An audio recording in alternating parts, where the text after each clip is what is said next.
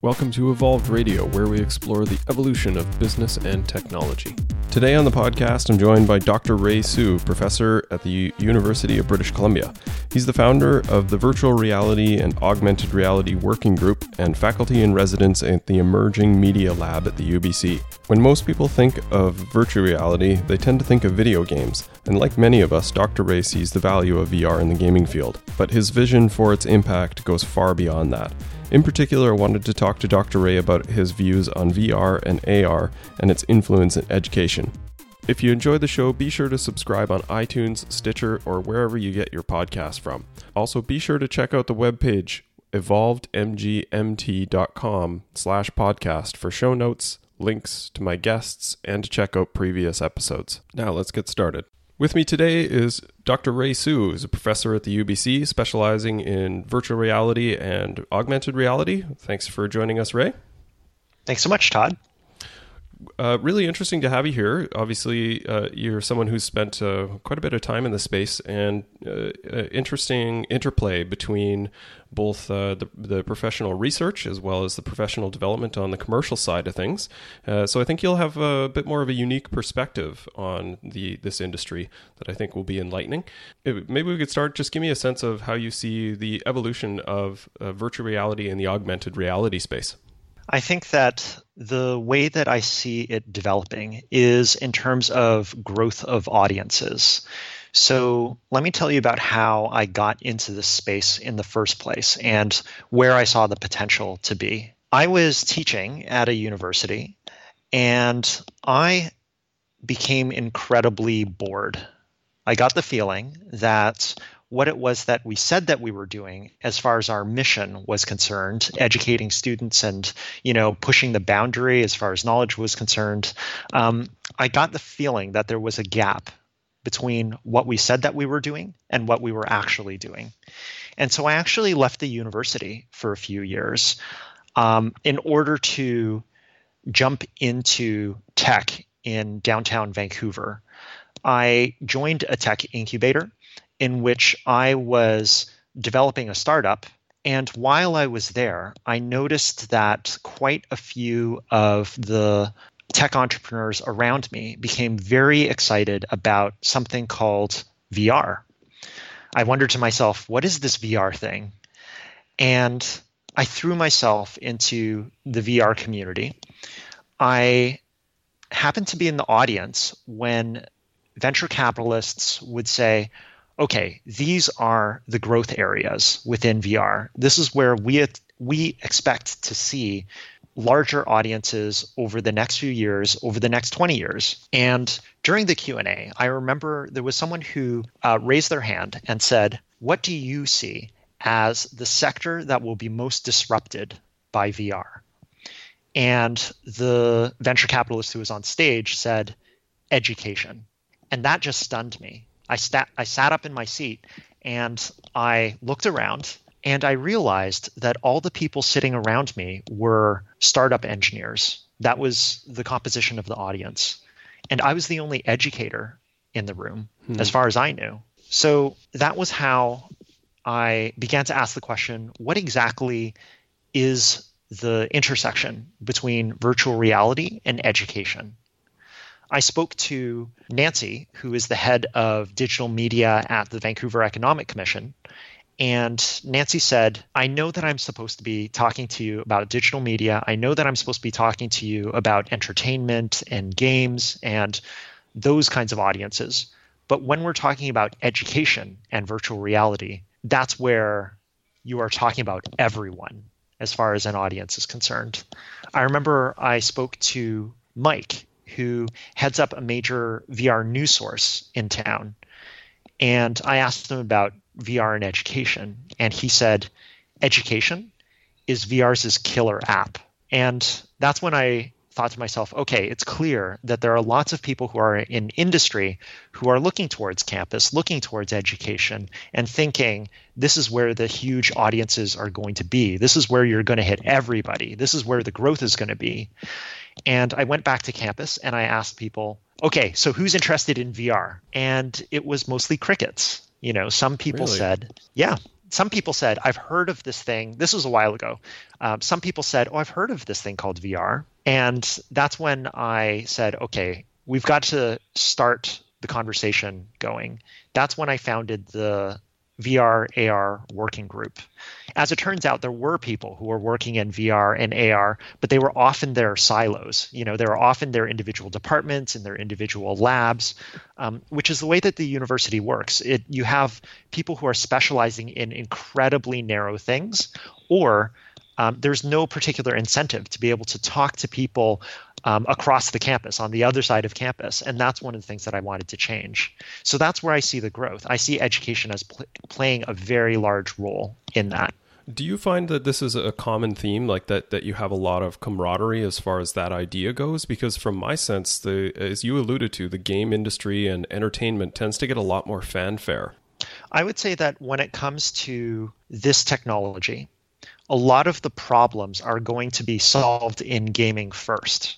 So if you go to a conference on VR, you may find that, let's say, 80% of the people who are there are invested in gaming. Right. And that is where a lot of the problems are going to be solved. And that's why I think that education, people who are interested in education, if they're interested in technology, they also have to keep an eye out on, for example, where the problems are being solved. And in this case, it's gaming. Now, one of the issues with education is that people can have a very narrow view of what counts as education. So if you hear people talking about gamification is sometimes used as a put down. It's something that is understood to be non-serious. And I think that that's one of the barriers to being able to see where the cutting edge work is happening, solving problems within this space, within VR, AR, mixed reality. It's going to happen in a so-called non-serious space, but really it's tremendously serious. It has tremendous implications for what's going to happen in education. Now, if we're going to talk about education, not just in K-12, and K-12 is important. If we're not just going to talk about education within industry training, and we're going to talk about something like higher education, which is certainly my wheelhouse, one of the problems I think has to do with collaboration. If you have a company that is very interested in turning to education as a market, do they come up with their brilliant idea as to what they think is going to be an educational need that will serve students and teachers, and then impose that from the outside into the education system? Or are they going to collaborate with the educators who are tasked with bringing that technology to the classroom?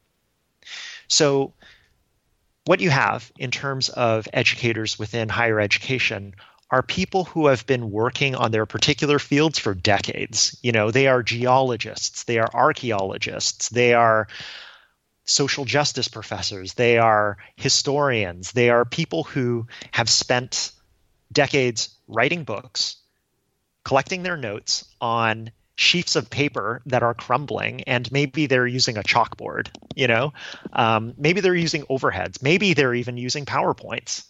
But when you're talking to someone who is an expert at that level, I put that in quotation marks, but someone who is that kind of expert, if you ask them to spend a tremendous amount of time overturning the way that they teach in order to incorporate something that might be actually tremendously effective from the point of view of learning outcomes for students, that's actually a bit of a conflict.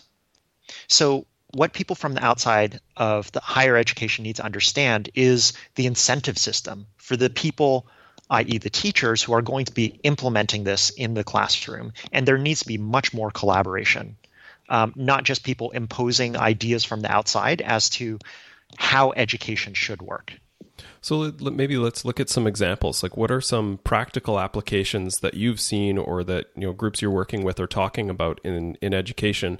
How does it get deployed and utilized in that space kind of currently, and maybe some ideas of how you think it could roll out in the future? Sure. So one of the most exciting departments that I think that is taking on virtual reality at UBC is the Department of Geography. In geography, there is a tremendous emphasis prior to VR and all that on field trips. field trips are expensive to deliver. They take a lot of labor, they take a lot of cost. Not only that, there are accessibility issues. What happens if students can't travel for whatever reason, or can't access these field trips? You end up with all sorts of challenges around being able to deliver this thing that is part of the core learning outcome of that discipline. So that's one of the reasons why the Department of Geography, and I'm thinking especially of Locke Brown and Derek Turner and Gil Green in the Department of Geography, they're working very hard to be able to bring virtual reality technology to field trips. So imagine virtual field trips in which you're able to experience and share experiences with others as to a particular location, and perhaps it's even a location that nobody would be able to access. Let's say it's in the Arctic.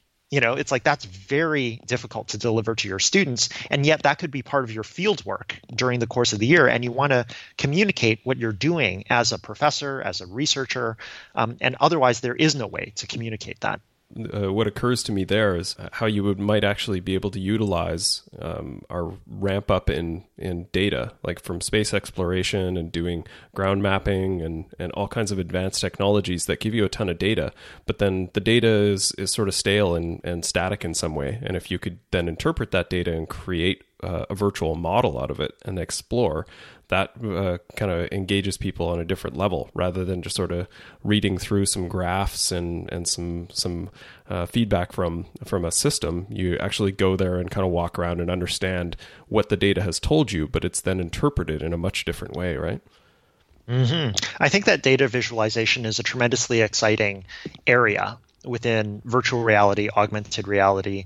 I know that this is something that we've been talking about in the virtual reality, augmented reality working group. How do we think about data visualization through immersive technology? And when I speak to colleagues who work in finance, they also say that data visualization is a huge problem within finance. Tell me more about that. The finance, I mean, obviously graphs and things are useful. What would you be able to get further or deeper on using VR or AR from a financial modeling perspective? So I'm not sure how much it's possible for me to say about these conversations. Yeah. I think that, okay, so what I probably can say is that there is a lot of data to make sense of. If you're trying to figure out why a certain stock is falling or why it's risen, and you're looking for some sort of explanatory model, I think that can be very valuable. It could be worth a lot. And if you're able to see the difference in a palpable, meaningful way, and that allows you to make decisions, because after all, if you just have a lot of data, it doesn't necessarily turn into strategy. You can't necessarily turn it into decisions unless you're able to make the leap in meaning. I've got all this data. Now I can turn something from business intelligence into something that is strategy and decision making. So I think that's actually a huge leap. And that's something that I think immersive technology could help with. Yeah, definitely. What about for me, I think one of the biggest pieces that I would see being useful is just the actual engagement of people, and to get the visualization of something maybe helps with, generally people are more visual learners. And I know for me, I struggled a lot with mathematics and chemistry and to some extent physics in school because they seemed abstract. And I was great at biology because I could kind of run a movie in my head and imagine the processes, and that was very repeatable and tangible for my brain.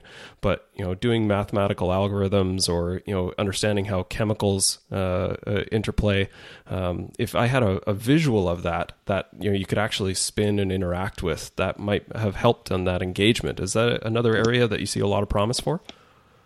Absolutely. And I think that it requires, again, collaboration with someone who knows what the teaching problems are, what the teaching challenges are within a given subject area. So let's say something like mathematics. What is really hard to teach students? What challenges do students encounter when they're learning specific fields? I remember talking to a mathematician colleague and saying, what do you think of virtual reality for solving concrete learning problems? And one of the things that she said was, you know what? I think this would really help with topology. And I asked, okay, so tell me more about that problem. And she said, well, when you're talking about being able to manipulate something in space, or just something that has surfaces, and you have this equation that actually represents something that you can understand, if you could see it in front of you and manipulate it, that would be it would be much easier to understand if you could see it in front of you and manipulate it. But when you just see it as an equation, it's very abstract. So she said topology would be a great area to be able to solve problems, teaching problems in VR. Here's another one. So there's a class called organic chemistry, OChem. I don't know if you took organic chemistry, but organic chemistry is a gateway class for people who are working in healthcare, people who want to go into the health sciences, want to become scientists. And there are certain things in OChem that are very difficult to grasp, and students buy these wooden models of molecules, and they attempt to fit them together. Yeah. And it's incredibly antiquated as far as a learning technology is concerned. After all, it's just this wooden model. But what it tries to teach is something that is actually very difficult to grasp in the real world. Because when you're talking about the level of the molecule, molecules just don't behave like how we understand objects to relate to each other in this scale of world. So if you can have a virtual reality experience in which the laws of the world behave the way that they do at the molecular scale, you could solve a huge problem within OChem. And in fact, in organic chemistry, people pay lots of money for tutors to be able to teach them how to solve this learning problem, how to move past this conceptual barrier. So from the point of view of being able to provide something that's very targeted to solve a learning challenge, that's another example. Yeah, that's a great one, actually, because obviously it's a lot easier to understand how things relate if you can touch and move them around. If you're in a room, you can kind of figure your way out because you can see, well, this is a door and there's a window, but it's in context. So if you have other fields that are a lot more intangible, you put them in context, then it feels, I guess, a lot more tangible to the brain, and maybe It starts to make a little more relatable sense, right?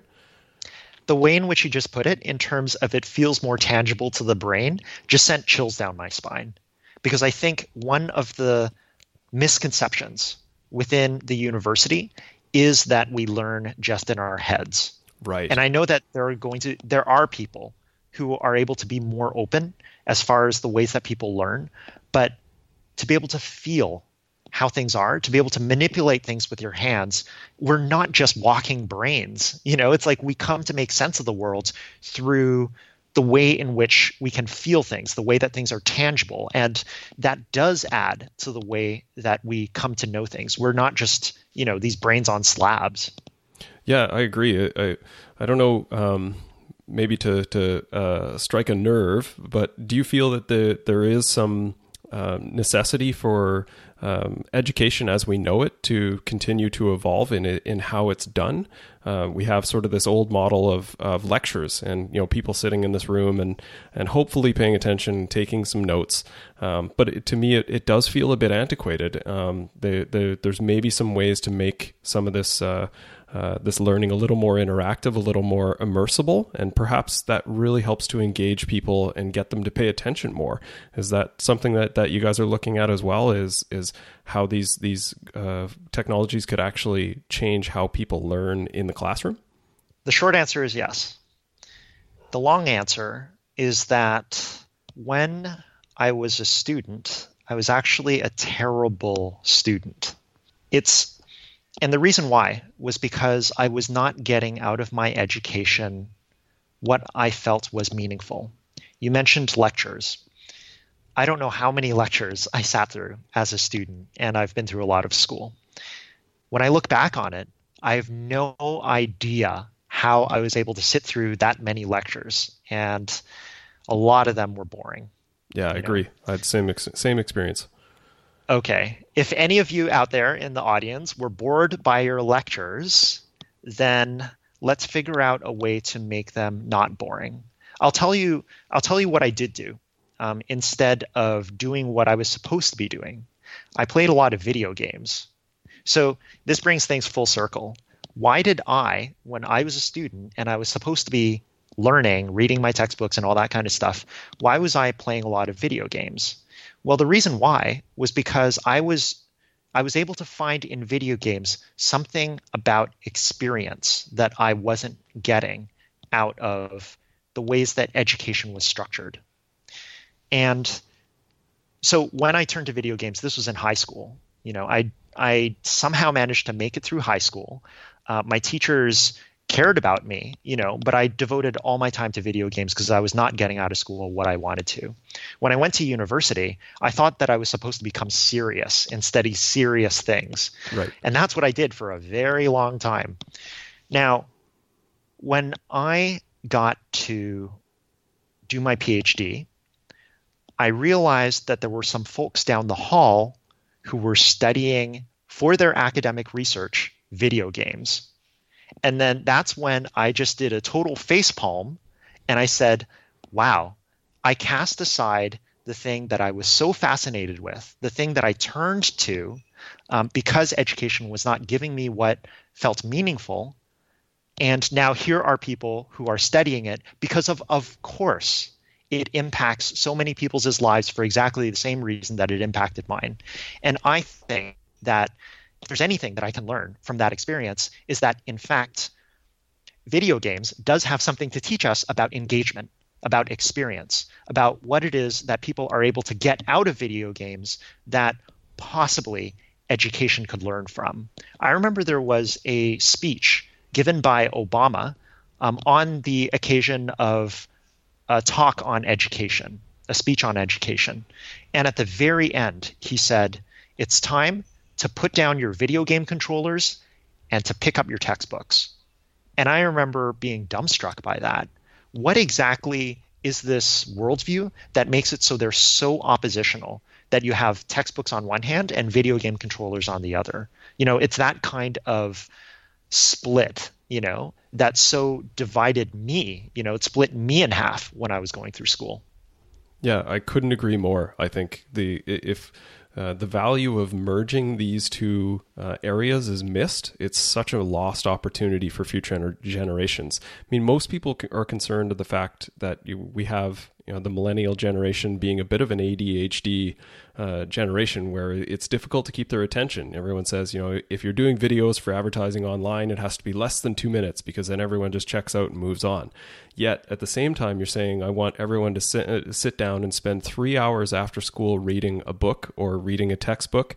Whereas, you give them an assignment to go watch a virtual battle. You're studying Napoleon and you want to see, the scale of these battles and how many people were involved and, what the geography of that area looked like and watch some of maybe the presentations or speeches that some of the politicians gave. A simple thing like making history tangible is such an amazing opportunity. So I really hope that this is a space that gets a lot of traction and helps to develop the education for the better. And I agree, the technologies need to merge together for that to be successful. Mm-hmm. And I think that in order to do that, because I agree there is a lot of opportunity within this space, I think that we need to be able to collaborate. And I think that industry needs to be able to figure out how to work with people who operate under a different incentive system.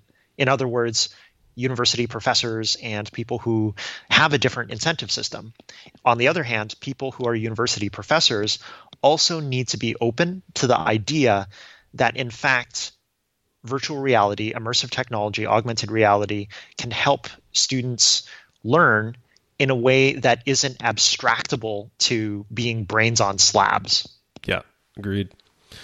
You've mentioned a few times the VR and AR and mixed reality is definitely a bit of an emerging term as well. How do you see the interplay or the different use cases for VR versus AR? Obviously, VR being fully immersive and AR being more a holographic overlay. And the uses for those in education, I imagine, would be just as different as they are for commercial purposes as well. Mm-hmm. So, so here's one thing. If you want to put someone in the Roman Colosseum because you're taking a classics class, then you'd want VR, because you want to separate someone from the mundane reality of the classroom or, their dorm room, and you want to put them inside the Colosseum to see what this other world is like. Mm-hmm. So yeah, there you can see something like VR being a use case. Now, let's say that you were working with machinery, and that was what you were taking a course on. Well, if you want something in which you are being guided according to how you're going to use this concrete thing in front of you, you don't want to separate the student from the reality that's right in front of them. Instead, you want to be able to give them useful information that allows them to make sense of it better. I can see different use cases coming out of it, but again, it has to do with very concrete collaboration with people who understand what the teaching problems are within a given subject area. Like if you were talking to a mathematician, they would tell you something about topology. What do I know about topology? Nothing. I'm not a mathematician. But I would need to work with a mathematician in order to understand what the specific problem is. Right. So this is the sort of the work that you're doing with bridging this gap between what we see in commercial industry, what the education space needs, and finding sort of a match to knit together? Exactly. I am a very fancy matchmaker. Awesome. Well, you're doing good work, sir. Well, thank you. Thank you, Todd. All right. Anything else? Any parting wisdom that you'd like to relay to the listening audience? Yes. I think that in order to understand the moment in which we find ourselves, we need to think back to the last time that this kind of technology or some kind of technology had this kind of impact on the very way that we see the world. And we could look back to the late 1800s with the invention of film. If you were working on something that was completely unrelated to film, and this was the dawn of film, would you jump on to film and start experimenting along with everyone else and figure out what the future is?